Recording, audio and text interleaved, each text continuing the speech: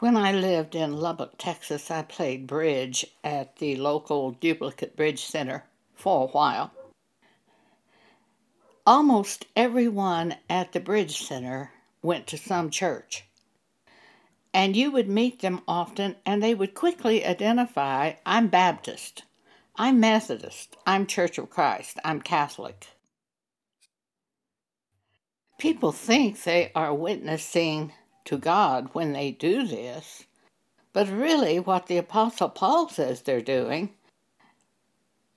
is they are bringing division to the body of Christ and showing themselves to be carnal. 1 Corinthians chapter 3, verses 1 through 4, Paul says, And I, brethren, could not speak unto you as unto spiritual, but as unto carnal, even as unto babes in Christ. I have fed you with milk, and not with meat, for hitherto ye were not able to bear it, neither yet now are ye able, for ye are yet carnal. For whereas there is among you envying and strife and divisions, are ye not carnal? And walk as men? For while one saith, I am of Paul, and another, I am of Apollos, are ye not carnal? They were going around speaking of the minister by whom they believed in Christ.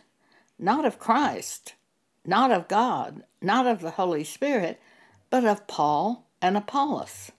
That's exactly the same thing they do when they say they're Baptist, Methodist, Catholic. They're not speaking of God. They are speaking of divisions in the church. And Paul said he couldn't even speak to them as mature Christians, but as carnal. And they weren't able to take meat of the Word of God. And they sometimes are 90 years old. There's one woman who was proudly in Church of Christ for all her life. And she quickly told anyone she met that she attended Church of Christ. And she would have had no idea that Paul would have judged her carnal, immature. She would have thought she was one of the mature people in Christ. It will come as a very big shock to her when she finds at the judgment seat of Christ what she has done.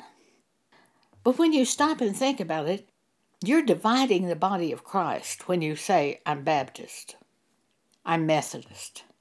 It brings division. The minute you say that, you bring a sword dividing the body of Christ. In Ephesians chapter 4, we read, verse 3, endeavoring to keep the unity of the Spirit in the bond of peace. There is one body, one Spirit, even as ye are called in one hope of your calling. One Lord, one faith, one baptism, one God and Father of all, who is above all, and through all, and in you all. We met a Messianic Jew a couple of years ago. We met her by phone. She was interested in renting the house I had in Texas, and she herself was a realtor.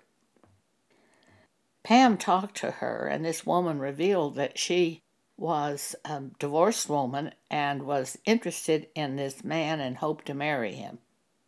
Pam gave her the scriptures showing her that if she married this man, she would commit adultery.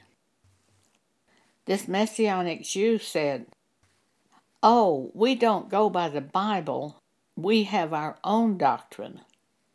I was just shocked when I heard it. There is only one doctrine, and that is the New Testament Bible. If you are a Christian, this is to be your doctrine, the New Testament Bible. So, as Paul says, there's one body, one Spirit, one Lord, one faith, one baptism, one God and Father of all. I will also say there is one doctrine for every Christian. If you call yourself a Christian, you go by the doctrine in the New Testament Bible, for that is what will judge you at the judgment seat of Christ for all eternity. For we must all appear, Paul says, before the judgment seat of Christ, that we may receive for what we have done in our body on this earth, whether it be good or bad. Paul says, knowing the terror of the Lord, we persuade men. That's 2 Corinthians chapter 5. So to keep from dividing the body of Christ, what should we say if we have to identify ourselves? We simply say, I'm a Christian. Shortly after I was born again in 1975, a man filed a lawsuit against me and several other dealers of American Indian arts. He charged us with conspiring to keep him out of Dallas from doing business in Dallas. I had never heard of the man. It was a ridiculous charge. I had trouble taking it seriously. Then I realized that you don't have to have a valid charge in order to file a lawsuit against someone. But that person is liable for the charge if they don't defend themselves. So when I realized that, I hired a lawyer, and he worked up whatever kind of papers he needed to work up to defend me. But the problem was, every month I was getting a bill from the lawyer, and it was eating up all the profit to my small business that I had at the time. I was reading the Bible, and I saw a scripture. Isaiah 54, verse 17. No weapon that is formed against thee shall prosper, and every tongue that shall rise against thee in judgment thou shalt condemn. This is the heritage of the servants of the Lord, and their righteousness is of me, saith the Lord. As soon as I saw that scripture, I began thinking about that lawsuit. It was definitely a weapon formed against me. And the Bible says, no weapon that's formed against me will prosper. And it said that this is the heritage of the servants of the Lord, and their righteousness is of God, saith the Lord. Well, I'm now a Christian, so this promise of God has to apply to me, was the way I reasoned. And if no weapon that's formed against me will prosper, why am I hiring these attorneys to defend me when it cannot prosper? So I called my lawyer, and I told him that I am now a Christian, and the Bible says that no weapon formed against me will prosper.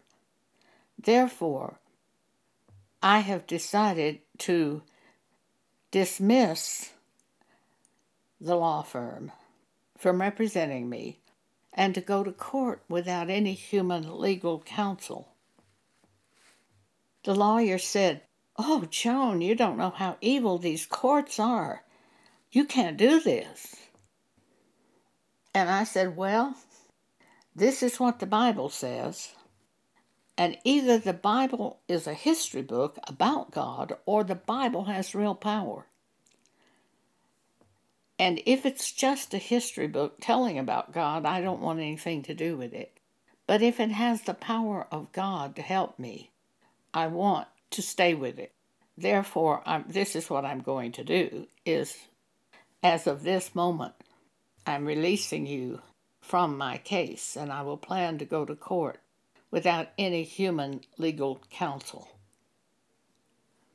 He had told me this. He had said, we're just willing to work with you. It'll only take about $10,000 more to defend your case. And I screamed out, $10,000 more? That's going to put me in debt. God had shown me from the minute I was born again to get out of debt and stay out of debt. If I kept going the way I was going to end up back in debt. About a week later, that lawyer came back to see me, the week after I had dismissed him, and he said, "We have decided at the law firm to represent you without any further cost to you." I was shocked. It was going to be $10,000 more one week, and then now it's going to be free? What's going on here? I didn't hear him mention God in this offer. So I just simply said to him, I'm going to have to get back with you on this one. I turned to God and I said, what do you want me to do? I was reminded of something that Abraham said. Genesis 14. They had had a battle, and Abraham went out and freed the people.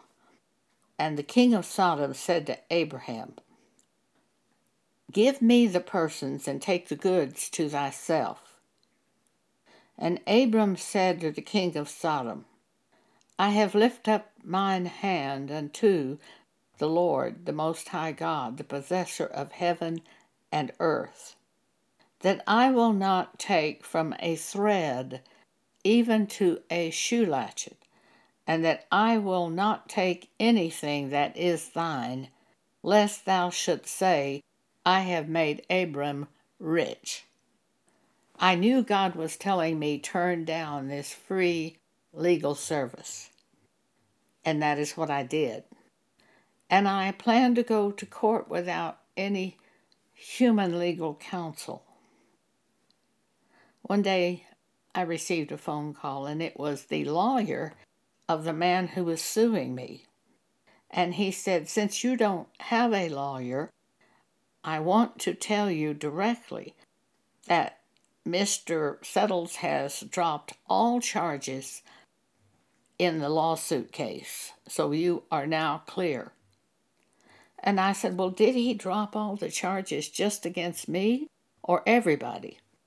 The lawyer said he dropped all the charges against everyone. He cut everyone loose.